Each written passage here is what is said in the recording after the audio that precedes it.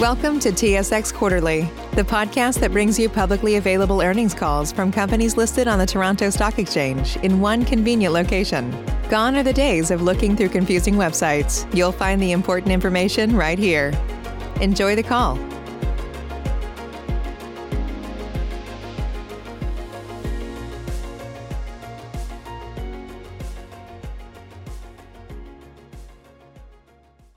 All participants, please stand by. Your conference is ready to begin. Good afternoon, ladies and gentlemen, and welcome to the National Bank of Canada's third quarter results conference call. I would now like to turn the meeting over to Ms. Linda Boulanger, Vice President of Investor Relations. Please go ahead, Ms. Boulanger. Thank you, Operator. Good afternoon, everyone, and welcome to National Bank's third quarter 2020 presentation. Presenting to you this afternoon are Louis Vachon, President and CEO, Bill Bonnell, Chief Risk Officer, and Ghislain Parent, Chief Financial Officer. Following our presentation, we will open the call for questions. Also joining us for the Q&A session are Stéphane Achard and Lucie Blanchette, co-heads of PNC Banking, Martin Gagnon, Head of Wealth Management, Laurent Ferreira and Denis Giroir, co-head of Financial Markets, and Jean Dagenet, Senior VP, Finance. Before we begin, I refer you to slide 2 of our presentation, providing National Bank's caution regarding forward-looking statements. With that, let me now turn the call over to Louis Vachon. Merci, Linda, and thank you, everyone, for joining us. Earlier today, we reported very good results for the third quarter in the context of what continued to be a challenging environment. Our businesses performed well, with pre-tax, pre-provision earnings up 5% from last year, and the bank delivered a return on equity of 17%. As we continue to navigate this uncertain environment, our results demonstrate the resilience of our business model and the benefits of our diversified earnings stream. In terms of outlook, economic and market indicators are sending mixed signals. After an extraordinary plunge in the first half of the year, Canadian and Quebec economies have begun climbing back with a phased reopening. In the province of Quebec, given the strong rebound anticipated in the second half of the year, our economists are now forecasting an 8% contraction in the GDP in 2020, followed by a 5.5% recovery in 2021. In terms of provisioning, we were very proactive last quarter and significantly increased our PCLs, primarily to reflect the deterioration in the macroeconomic conditions caused by COVID-19. In the third quarter, we continue to prudently build reserves, although at a much lower pace. Our total allowances for credit losses increased to more than $1.3 billion, as we recognize that the future path of the recovery and the impacts on our clients remain uncertain.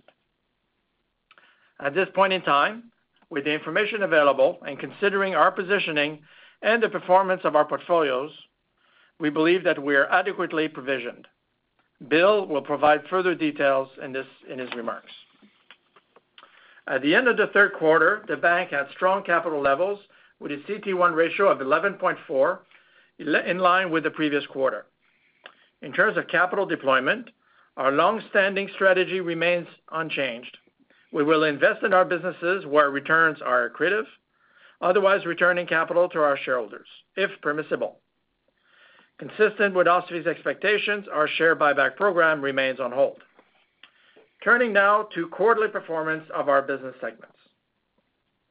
In P&C, pre-tax and pre-provision earnings are down 8% year over year as a result of the lower interest rate environment and softer client activity in the context of COVID, partly offset by solid growth in retail mortgages and deposits. Since the crisis began, we have been supporting our clients with deferred measures across a breadth of products. Since Q2, the value of retail loans under deferrals is down 60%. In addition, the vast majority of clients are resuming payments as scheduled as they exit deferral programs. Wealth management pre-tax pre-provision earnings were up 4% year over year in the third quarter. Transaction volumes remain elevated at National Bank Independent Network and National Bank Direct Brokerage. Most importantly, assets under administration and under management returned to their pre-COVID levels, which should help alleviate some of the pressure on net interest income from the current rate environment.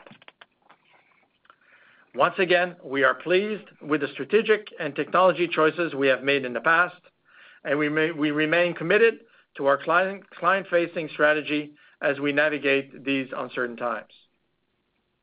Financial markets delivered solid growth with pre-tax, pre-provision earnings up 17% on a year-over-year basis. Our performance was driven by double-digit revenue growth in both global markets and corporate and investment banking, as well as an industry-leading efficiency ratio. Our results this quarter highlight the agility of our financial markets franchise, which is key to delivering strong and consistent returns. This is particularly important in the context of low interest rate environment, providing the bank with a diversified earning stream. Looking forward, our priority remains to support our clients in challenging and uncertain markets while maintaining a prudent risk profile. Our international segment continues to perform well. Credigy's results were solid this quarter, reflecting higher revenue and lower PCL as a result of a lower COVID-19 impact versus prior quarter.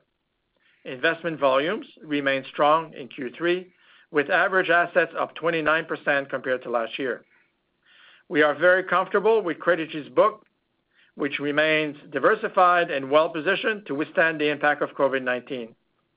As mentioned at Q2, in the current context, we expect Credigy's earnings to be flat this year. Looking forward, we are confident in Credigy's ability to generate disciplined growth in the medium term. At ABA Bank, we saw momentum picking up starting in mid-June. During the third quarter, ABA delivered solid results with net income up 35% year over year, driven by strong growth in loans and deposits. Over the last few months, ABA was able to grow at a faster pace than the market, with clients attracted by ABA's industry-leading digital solutions and strong brand, which have become key differentiating factors. As a result, ABA recently surpassed the 1 million client threshold in Cambodia and continues to have strong momentum. Overall, we are very satisfied with our international activities, which are positioned to perform well throughout the crisis and beyond.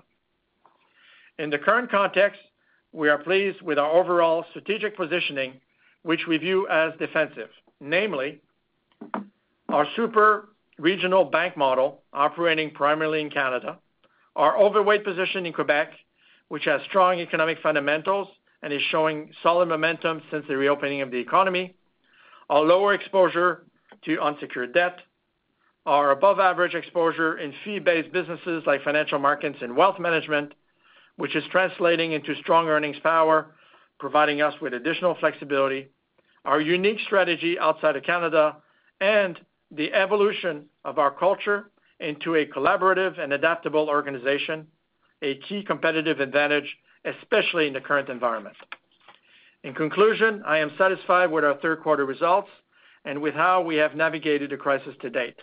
While significant uncertainty remains regarding the duration and the impacts of the crisis, there are clear signs that the economy is rebounding.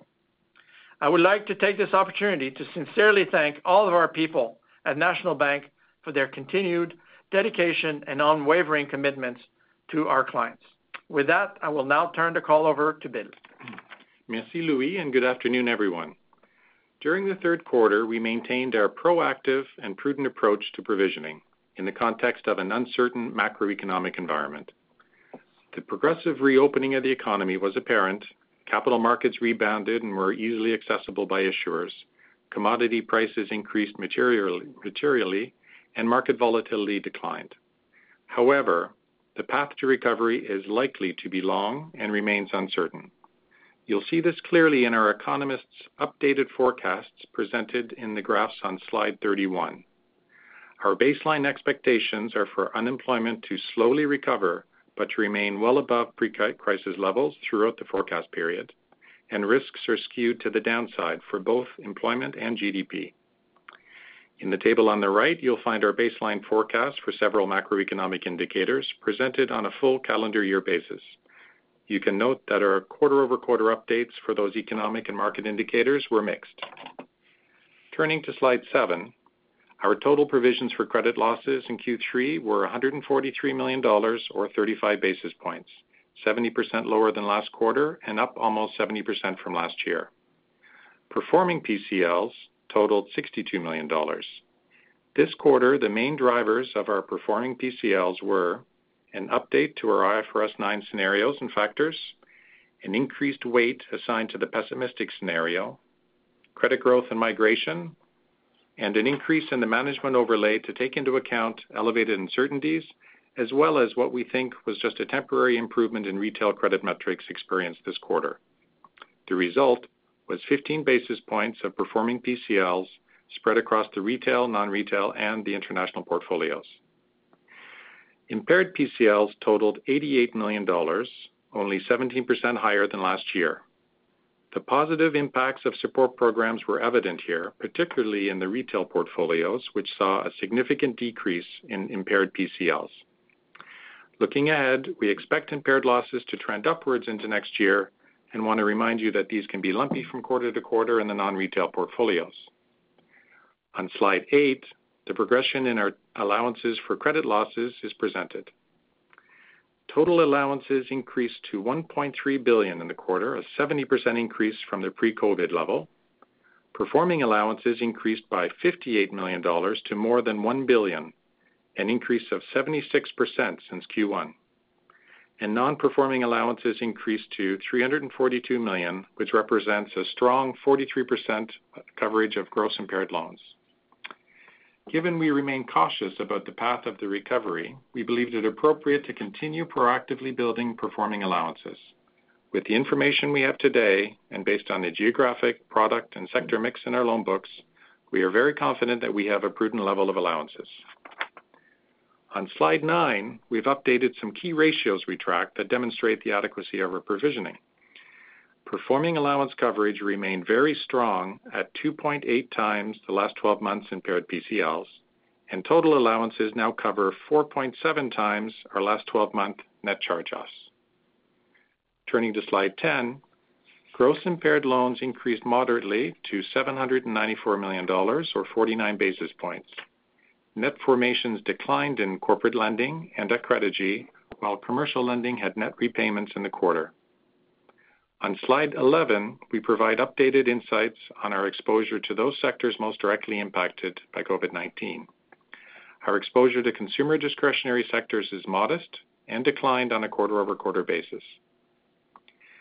An update on our customers' loans under deferral are shown on slide 12. The number of new retail deferral requests during the third quarter declined by almost 90% versus Q2. The value of retail loans still under deferral declined by 60% during the quarter as more customers resumed regular payment schedules. In the remaining $3.6 billion of RESL, nearly half are insured, and the LTV of the uninsured portion is 60%. Just $35 million of credit card and personal loans combined remained under deferral at the end of July. Non-retail deferral balances were stable as the vast majority of these were for a 6-month term. I think these positive metrics demonstrate the effectiveness of the programs put in place to support clients, early signs of our clients' increased confidence, and prudent consumer behavior. However, we're monitoring payment patterns closely. For expired RESL deferrals, we've seen 98% already restart regular payments, and we've noticed that the performance on expired deferrals in Quebec appears to be stronger than in other provinces. It is too soon to draw firm conclusions, though, as we're still in the very early days in the transition. We'll have better insights on this at the end of next quarter. On slide 13, details of our RESL portfolio is provided. The weight in Quebec was stable at 55%, and insured mortgages accounted for 38% of the portfolio. Uninsured mortgages and HELOCs in the GTA and GVA represented 10% and 2% respectively, with an average LTV of 51%. In the appendices, you'll find further details on our loan portfolios and our market risk. In closing, While the economic recovery is underway and we've seen signs of the positive impact of support programs, much uncertainty remains along the path of recovery. Looking forward, while we believe the peak of total PCLs is behind us, we expect impaired PCLs to trend upwards through next year, while our performing PCLs should be driven primarily by changes in our macro scenarios, portfolio growth, and migration. We remain confident that having maintained our defensive posture in business and geographic mix, and having prudently built allowances to help offset future credit losses, we're very well positioned to continue supporting our clients through these challenging times. On that, I will turn the call over to Ghislain. Thank you, Bill, and good afternoon, everyone. My remarks today will focus on capital, beginning on page 15. We ended the third quarter with a strong CET1 ratio of 11.43%, up 4 basis points from last quarter. The improvement mainly came from strong internal capital generation, which added 45 basis points, excluding provisions for credit losses. This highlights the value of our diversified and consistent earnings stream. Even during these times in which we are prudently building strong credit reserves, our resilient earnings allow us to continue growing our franchise and serving our clients when they need us the most. As highlighted by Bill earlier, we continue to prudently build allowances in the third quarter, representing 11 basis points of CET1. Risk-weighted asset growth reduced our CET1 ratio by 25 basis points. Turning to page 16 on risk-weighted assets. During the third quarter, we stayed the course on business development while remaining prudent. Risk-weighted assets growth related to credit risk includes both on and off balance sheet items. While on balance sheet, loan growth was moderate as many wholesale clients repaid precautionary draws they made in Q2, undrawn commitments and counterparty credit risk grew. During the quarter, we were proactive on both a top-down and a bottom-up approach to re-rating our wholesale borrowers, which generated 8 beeps of negative migration.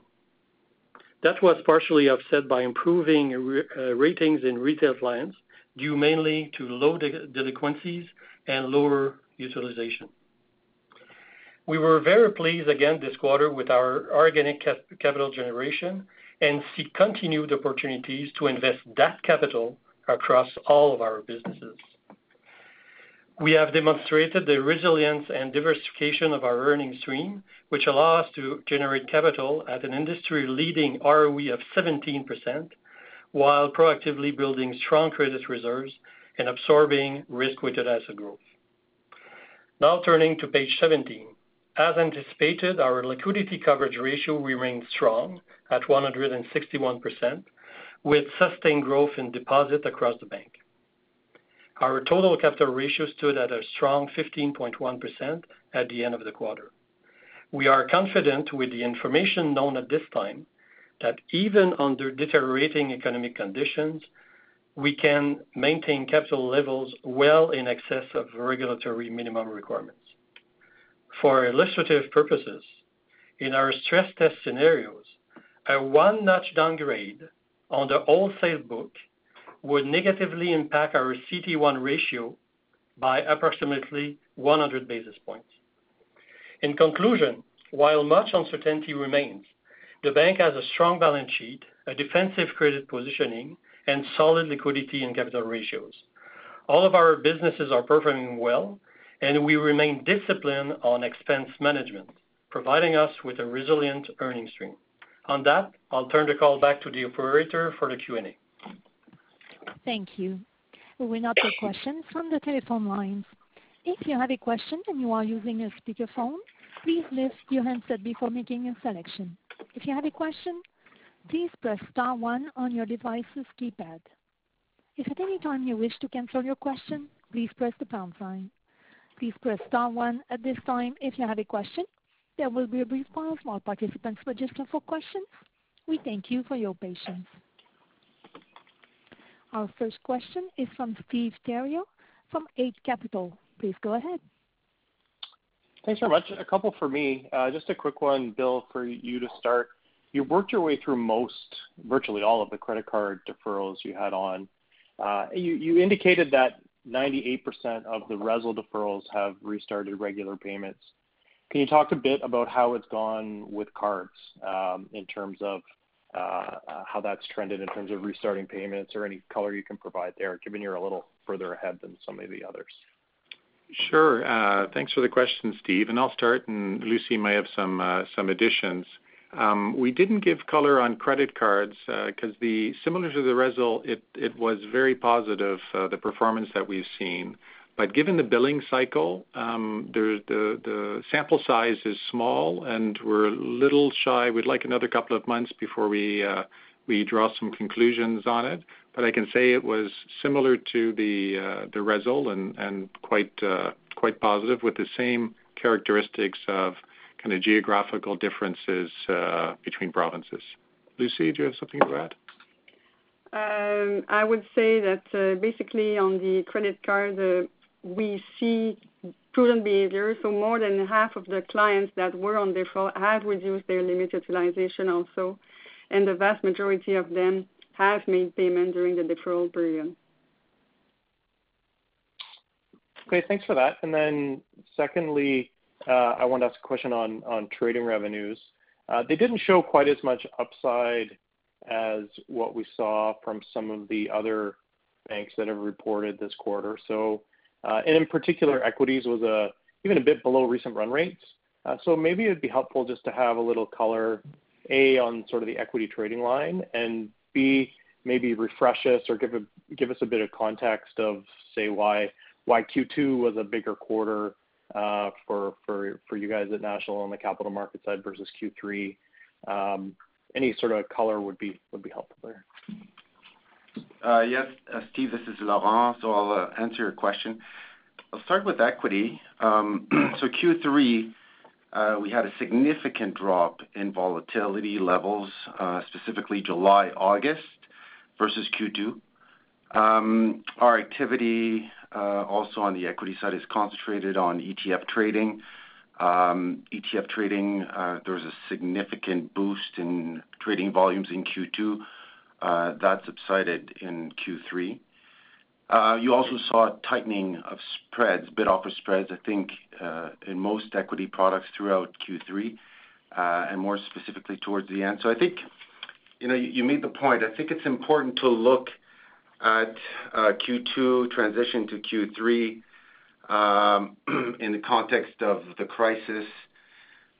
Look, we're really satisfied. I think the overall performance of our equity segment, having navigated through very large movements in volatility levels throughout Q2 and Q3, spikes in markets, obviously, record lows and new highs now. So I think overall we're very comfortable there.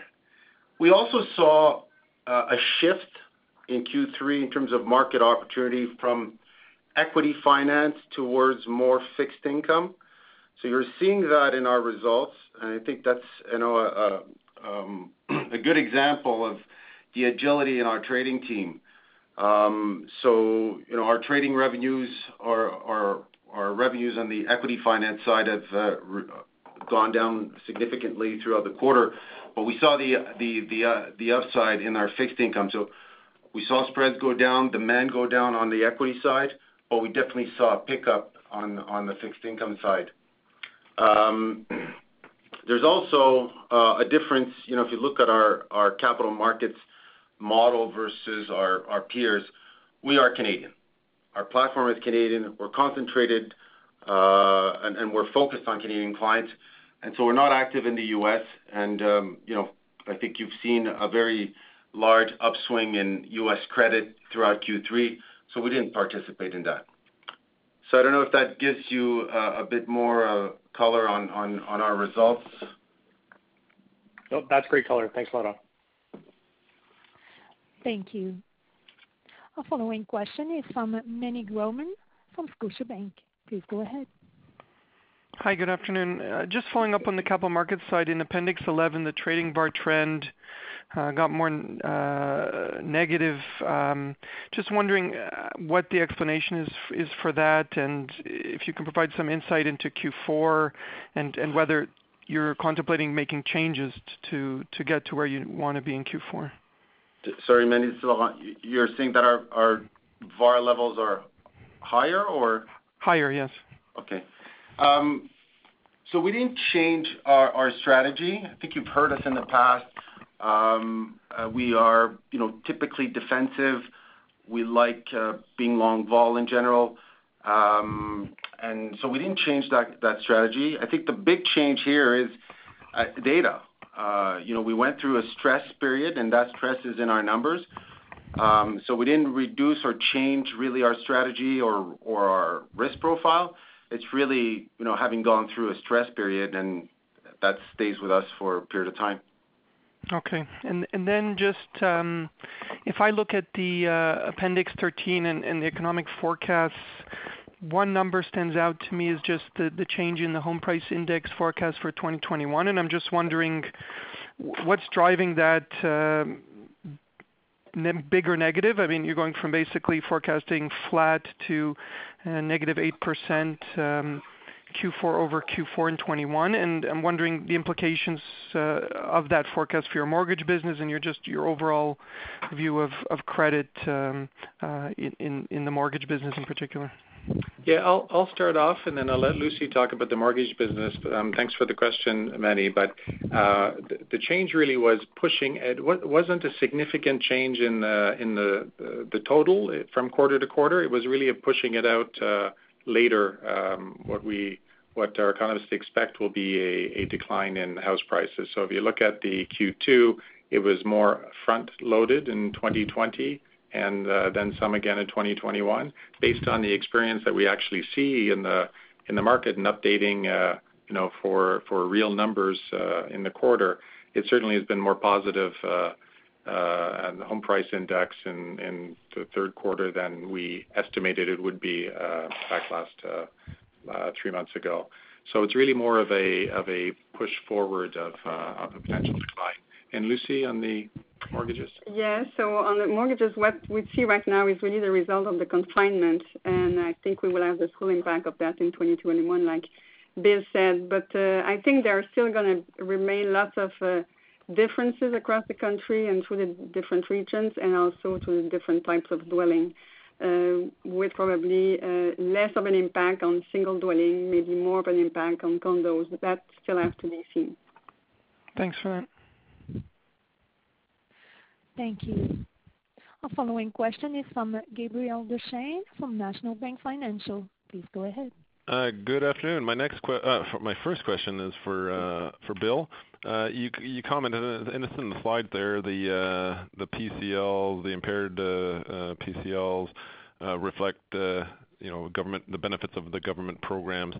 So what I understand from that is that perhaps some loans that would have gone impaired didn't, because there was some government program that prevented that outcome.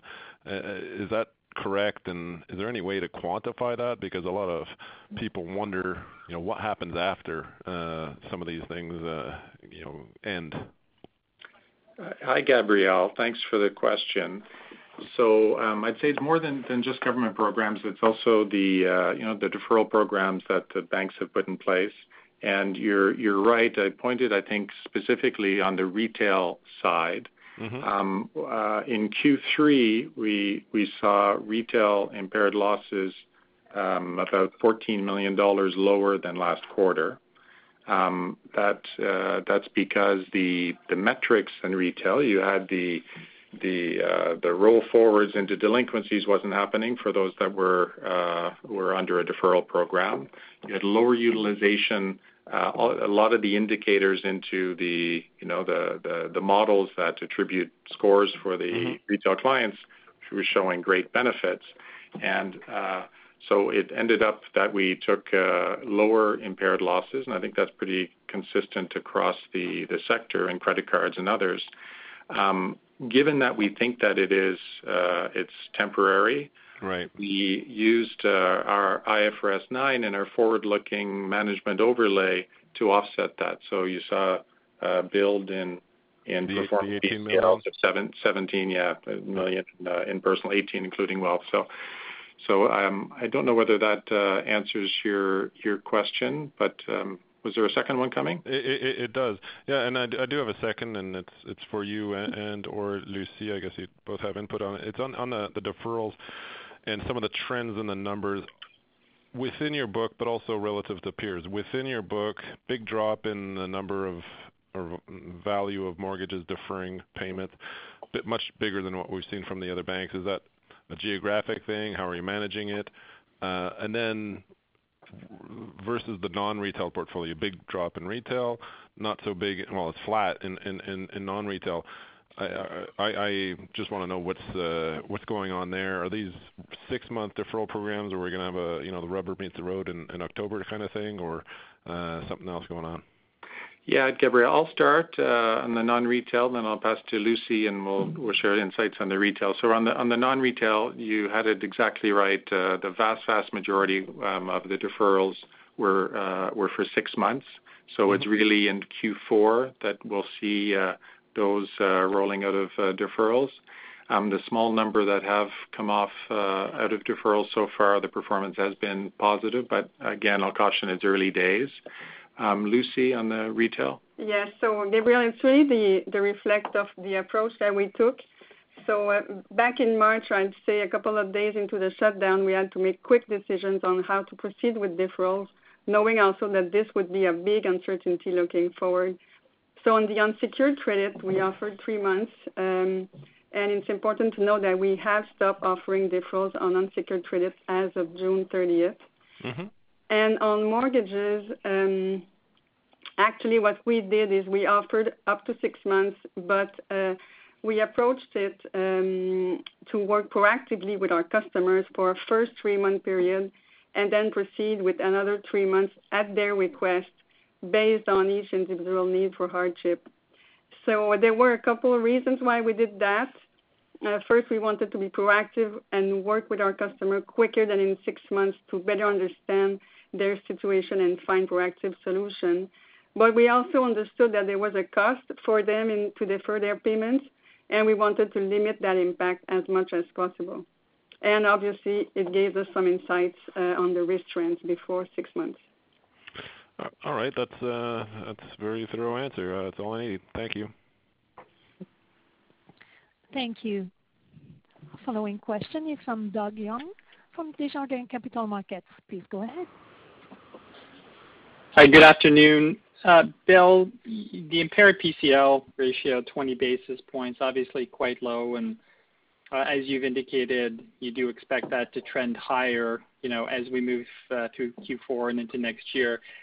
And I guess, is there any way to size this? Like, I know you've given guidance on PCLs in the past, and I guess I get that we're in more uncertain times, but is there any way to kind of, in your models, to give us a sense of what that impaired PCL could look like as we go through fiscal 21? Thanks for the question, Doug. I'm going to give you a 2-part answer, and you may not like it, but the first part is I'm not comfortable to give you a basis point guidance on it. The main reason is because uncertainty is very, very high. We're only 6 months into this global pandemic. I've been through a lot of different downturns in the past in my career, but never a global pandemic. So I think it's better to be prudent and have a few more months before we think about giving guidance. But the second part, Doug, is I'm happy to share with you how I think about what our total PCLs will be looking forward. And the first point is, I think, like in any downturn, the migration to impaired and impaired losses doesn't happen all at once in 1 or 2 quarters. It happens over time. And I think in this specific downturn, the nature of the pandemic and the nature of the programs that were put in place, that it may be longer for that to happen than in some of the other financial downturns I've seen before. The second is I have a firm belief that what's going to drive the total aggregate of our realized losses through this cycle are really going to be the decisions we took over the last 2 or 3 years on our business mix, on not stretching for growth during the late stage of the cycle. So I think that in the end, I think I've mentioned it before, it's going to be what's the aggregate impaired losses that we take. And finally, the way I think about it too is in an IFRS 9 world, if we've built adequate performing allowances, at some point, looking forward, that those allowances are going to bleed back into income to offset the impact of the impaired losses. So with that context and what how I think about it, I'm comfortable to say that I believe we saw the peak in total PCLs in Q2. I think that Q3's 20 basis points of impaired PCLs is low and it's going to trend up. And I'm really think that the level of our performing allowances, at 2.8 times coverage of last 12 months impaired and 4.7 times net charge-offs, I think that it's a prudent level given our mix and the cautious decisions we took over the last few years. And just, Bill, on the allowance side, you talk about management overlay. I'm sure there was some in Q2, Q3. Can you size what that was? I know you didn't want to factor in too much of the benefits of retail because it's too soon and there's going to be some deterioration. But is there any way to size how much that overlay factored in? I think in the past, I'm comfortable giving you direction, but I don't think we've talked about size. So our performing PCLs were a lot lower this quarter than last quarter, and I gave you the key drivers of it in my text, and I thought it was important to mention that given the uncertainties and like we talked about the temporary impacts on the retail impairs, we thought it prudent to address that through our forward-looking management overlay. But no, I wouldn't want to size it for you. Okay, and then just second question, on the CET1 ratio, a bit different than what we saw from others. You did have a negative impact from RWA this quarter. And just trying to get a sense of, maybe you can unpack what really drove that. And then same idea. So how do you see that? Some of your peers have kind of talked a bit of how they think the CET1 ratio could unfold over the next 2 to 3 quarters. And obviously with negative migration coming through, how do you foresee that occurring, migration flowing through and impacting your CET1 ratio over the next year? Maybe I can start on the migration and then pass it off for the other. But in terms of migration, as you know, in the retail book, it's very much input into the model driven, as opposed to commercial and corporate where it's file by file assessment. For our commercial and corporate, we have both a top down and a bottom up. And typically we focus on getting the re-ratings done quickly for the higher risk files. So oil and gas is the sector that oil and gas and the retail sector are the sectors that have seen the highest downgrades or migration from our reviews. For oil and gas, the spring review was pretty well done by the end of the quarter. For some of the other sectors in commercial, it takes a little longer. So we're more proactive on the top down on a top down approach of reducing or decreasing the risk rating on those files which had not yet been reviewed individually, and we did that for retail and for commercial real estate, the retail segment. And then on the commercial, the file by file approach. Again, we focus on a risk-based approach and also on the larger files. And so far for our commercial reviews, we're about 45% done in value, and that'll continue on over the next couple of quarters. So that's it for migration. And one last comment on migration is there are many sectors which we didn't see much negative migration. We saw some sectors that are food and pharmacy and our gold mining portfolios and such. We saw very little migration in many other sectors than those touched directly by COVID. Ghislain? Well, as Bill mentioned, we expect some negative migration in the next quarters, but it's going to come, gradually, on the quarters, and it will be manageable within our CET1 ratio. And to add to that, it's Louis. So generally, in terms of position, in terms of CET1, what you should expect over the next few quarters, you should expect that ratio to creep up over time. Given I think we have been generating good organic capital generation.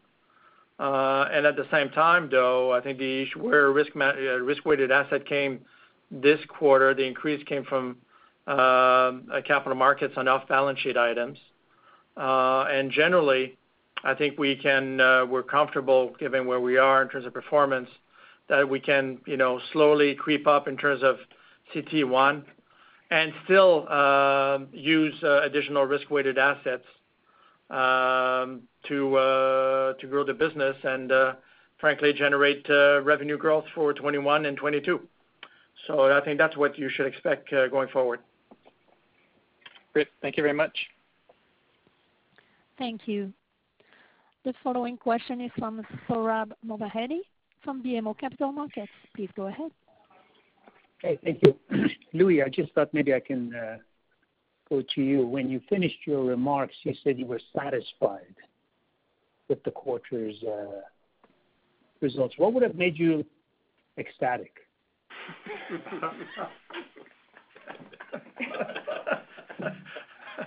Do you have a part-time job as a psychologist? I think it's tough to be 6 months into I'll give you the more substantive answer. I think it is obviously what we called it a very good quarter. It's tough to be ecstatic in an environment where you have a pandemic that affects an important segment of the population in a very negative way. So 6 months into a global pandemic, your EPS back to pre-pandemic levels, your ROE back to pre-pandemic levels. So away from the wording that we used to describe it, I mean, how can things get better from here? Sorry, I missed the last part of your question. I apologize. I just wanted to find out. So how can things get better from here, regardless of the words we used to characterize the quarter? Points of improvement that we're looking at, obviously, is the sanitary conditions, which is still impacting a segment of our population and a segment of our economy, particularly the discretionary economy in urban centers is still suffering quite a bit from the side effects of the pandemic. So I think over time is how is that evolving, and how is the pandemic from a sanitary and economic standpoint improving. So there is room for improvement just on that basis. And I'm not a medical expert. I don't know what the timing is in terms of finding a cure or a vaccine for this, but there's still on that, Sohrab, I think there will continue to be, we would reverse a negative headwind on the credit front at the very least, and hopefully one day on the interest rate front. So that is one clear path for me of improvement. The other one is, I think the last thing we want to do in the context of a pandemic that we have never seen in the context of a globalized and digitized economy, I think you want to remain humble and on your toes in that environment. So the last thing we want to signal is hubris or arrogance in this kind of environment. That being said, I think if you know our organization quite well, National Bank is a combination of regional and sectorial niches. So either, as I said, highly specialized or highly knowledgeable on a regional basis. And we feel that that high level of specialty should help us going forward in growing, even in quite complex environment and a very uncertain environment. That I think that positioning has served us well in the past, and it should continue to serve us well in different possible environments. Does that answer your question? Yeah, that's very helpful. Maybe just to kind of tie it back into one direction, then is the direction arrow, given everything you said about the uniqueness and the nature of the business and the composition of the activities and what have you, you think your ROE is heading higher, staying flat, or heading lower from here?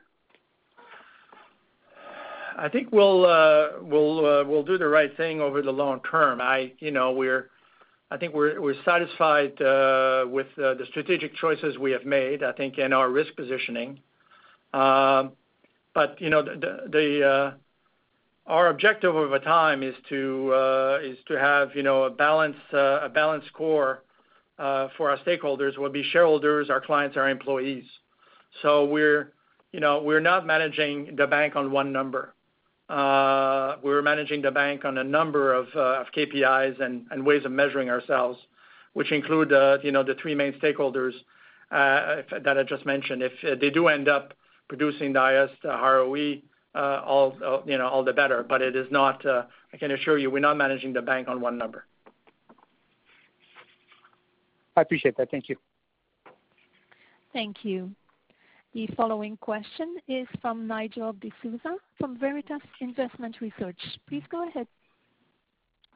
Thank you. Good afternoon.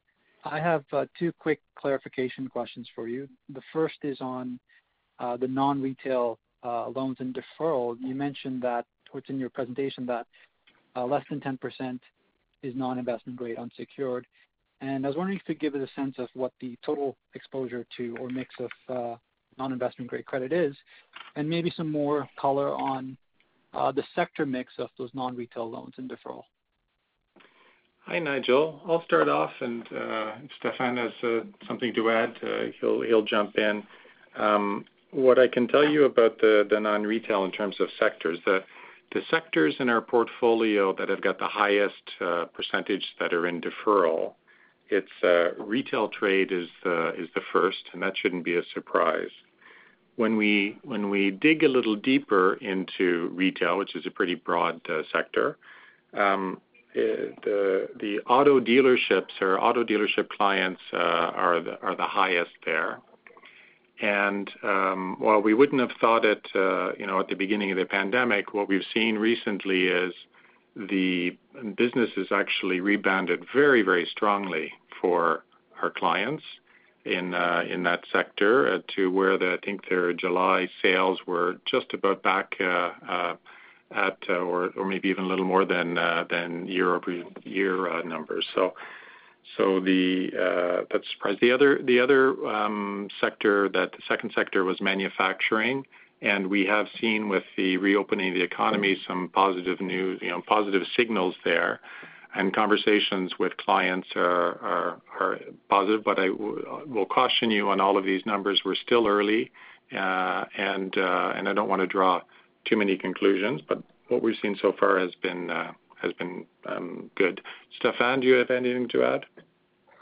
No, as to the percentage of investment grade versus non-investment grade, as you know, the reality is that, Nigel, that the commercial market is largely non-investment grades. So I don't have the number offhand, but the vast majority of any commercial markets business is typically non-investment grade.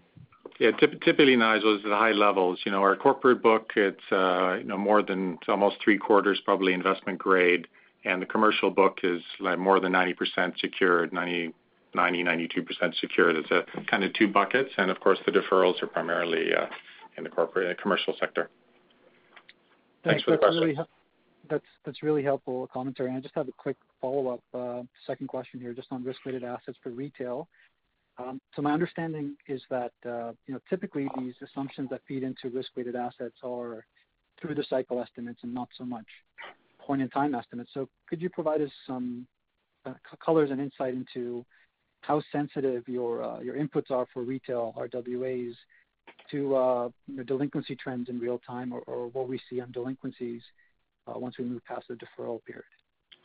So Nigel, I'll start, but I think that may be a question that we can go into. We could spend a lot of time on, and we could do something offline. But clearly, you're right. The models for retail for RWA they're different than the IFRS 9 models, in that they are more through the cycle. However, the drivers of them in terms of the equivalent of a borrower risk rating are impacted by things like utilization, delinquencies and such. So there is some sensitivity there, and maybe we can follow up offline. Okay, that's really helpful. Thank you. Thank you. Our following question is from Paul Holden from CIBC. Please go ahead. Thank you. Good afternoon. I want to get a better sense of your plans to manage the loan deferrals, or specifically the residential mortgage deferrals as they roll off. And ask that question kind of in the context of your own economic assumptions, which suggest home prices are going to be trending down next year. So really trying to get a sense of like how aggressive are you going to be trying to get ahead of that curve and manage through these loans sooner than later. Thanks, Paul. Can you tell him to? Yeah, and Paul, we were having problems hearing you. I think I captured it, but if Lucy and I don't answer it, maybe we'll get you to repeat the question because your voice was soft. But on the a couple of points I'll make on the deferrals for residential mortgages is as I think the slide shows the LTV is 60%. So and the credit scores are quite high for those that are in deferral as well. So we think that as we transition out, there's even for those that may be having ongoing temporary difficulties with income loss or disruption or others, there will be a good possibilities of working with the clients to find a solution that fits.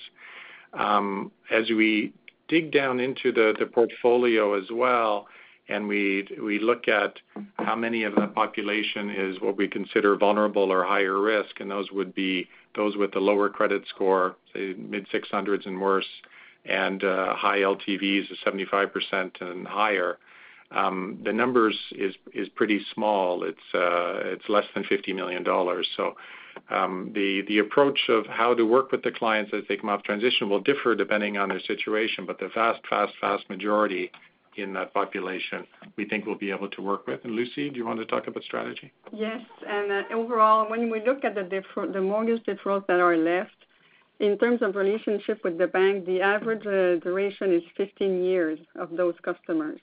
So obviously, we will definitely work with them on a case-by-case basis and making sure that we offer them the different options that we have in our playbook in those cases. Got it. Thank you. And hopefully my voice is more clear now. So I do have a second question.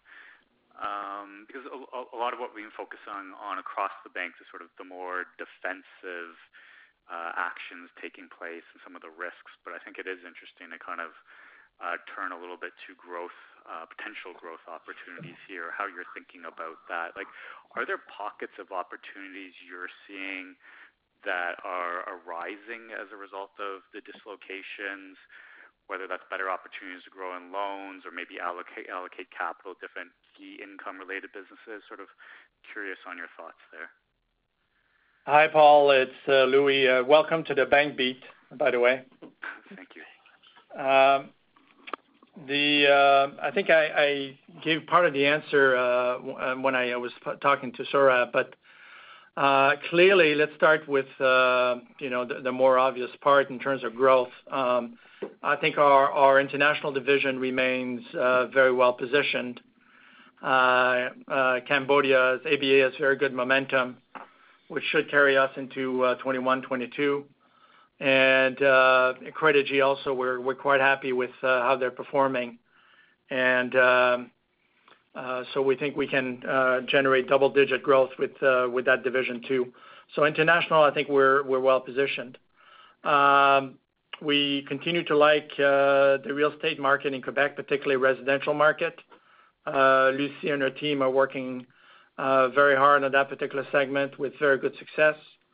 I think our strategy in terms of specialized commercial, both in Quebec and outside of Quebec, with Stéphane is giving, I think, as room to grow. I think generally we'll have some tailwinds as we move out of this pandemic, both in retail and commercial. Levels of activity should go up in Canada in the recovery, so that should help us and help the industry generally. And lastly, I think we're very, very satisfied with the way we're positioned both in wealth management and in capital markets. We're quite differentiated from our peers, and I think we like our strategic positioning you should probably not expect acquisitions in the short term from us. I think we're very, very focused on organic growth versus acquisition. Got it. Thank you for your time. Yeah. Thank you. Once again, please press star one at this time if you have a question. Our following question is from Gabriel Dechaine from National Bank Financial. Please go ahead. I didn't think I'd get the follow-up, but anyway, just wanted to circle back with Laurent on the VaR and market risk RWA issue, and it sounds to me like that might be something that could reverse. Volatility levels are back down, and if they continue on that trajectory, could we see some of the that RWA inflation come back in Q4 or Q1 next year, all else equal? And then on Credigy, just wondering if your outlook for growth there has changed. I'm sure it's still a good one, but with the Fed and buying everything out there and liquidity ample, to say the least, maybe the distressed opportunities just aren't as big as maybe they looked like a few months ago? I'll start with the Credigy, perhaps, then Laurent will answer on RWA.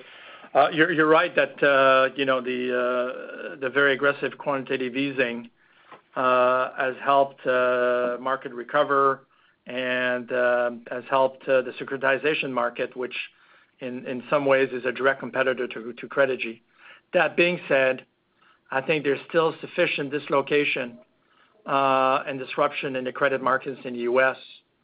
that will still allow us to generate good growth. That's what we hear from the team, and so I think we'll see. I think there's still a lot of episodes to be written on how the Fed will manage the pandemic in the U.S. and how the U.S. economy will recover. So that's on that. And on the RWA, Laurent? Sure. I think, Gabriel, you could see a trend down, but we didn't change anything to our strategy. We haven't reduced our activities with clients, servicing our clients. And so, from that standpoint, we don't think that there's going to be any reduction from the way we've been operating. So the issue is we've been through a very volatile period, and so that is going to stay with us for a bit of time. But it will trend down at some point, Gabriel. Okay, thank you. Thank you. We have no further questions registered at this time. I would now like to turn the meeting back over to Mr. Vachon. Thank you, everyone, and we'll talk to you next quarter. Thank you. Have a good day. Thank you. The conference has now ended. Please disconnect your lines at this time, and we thank you for your participation.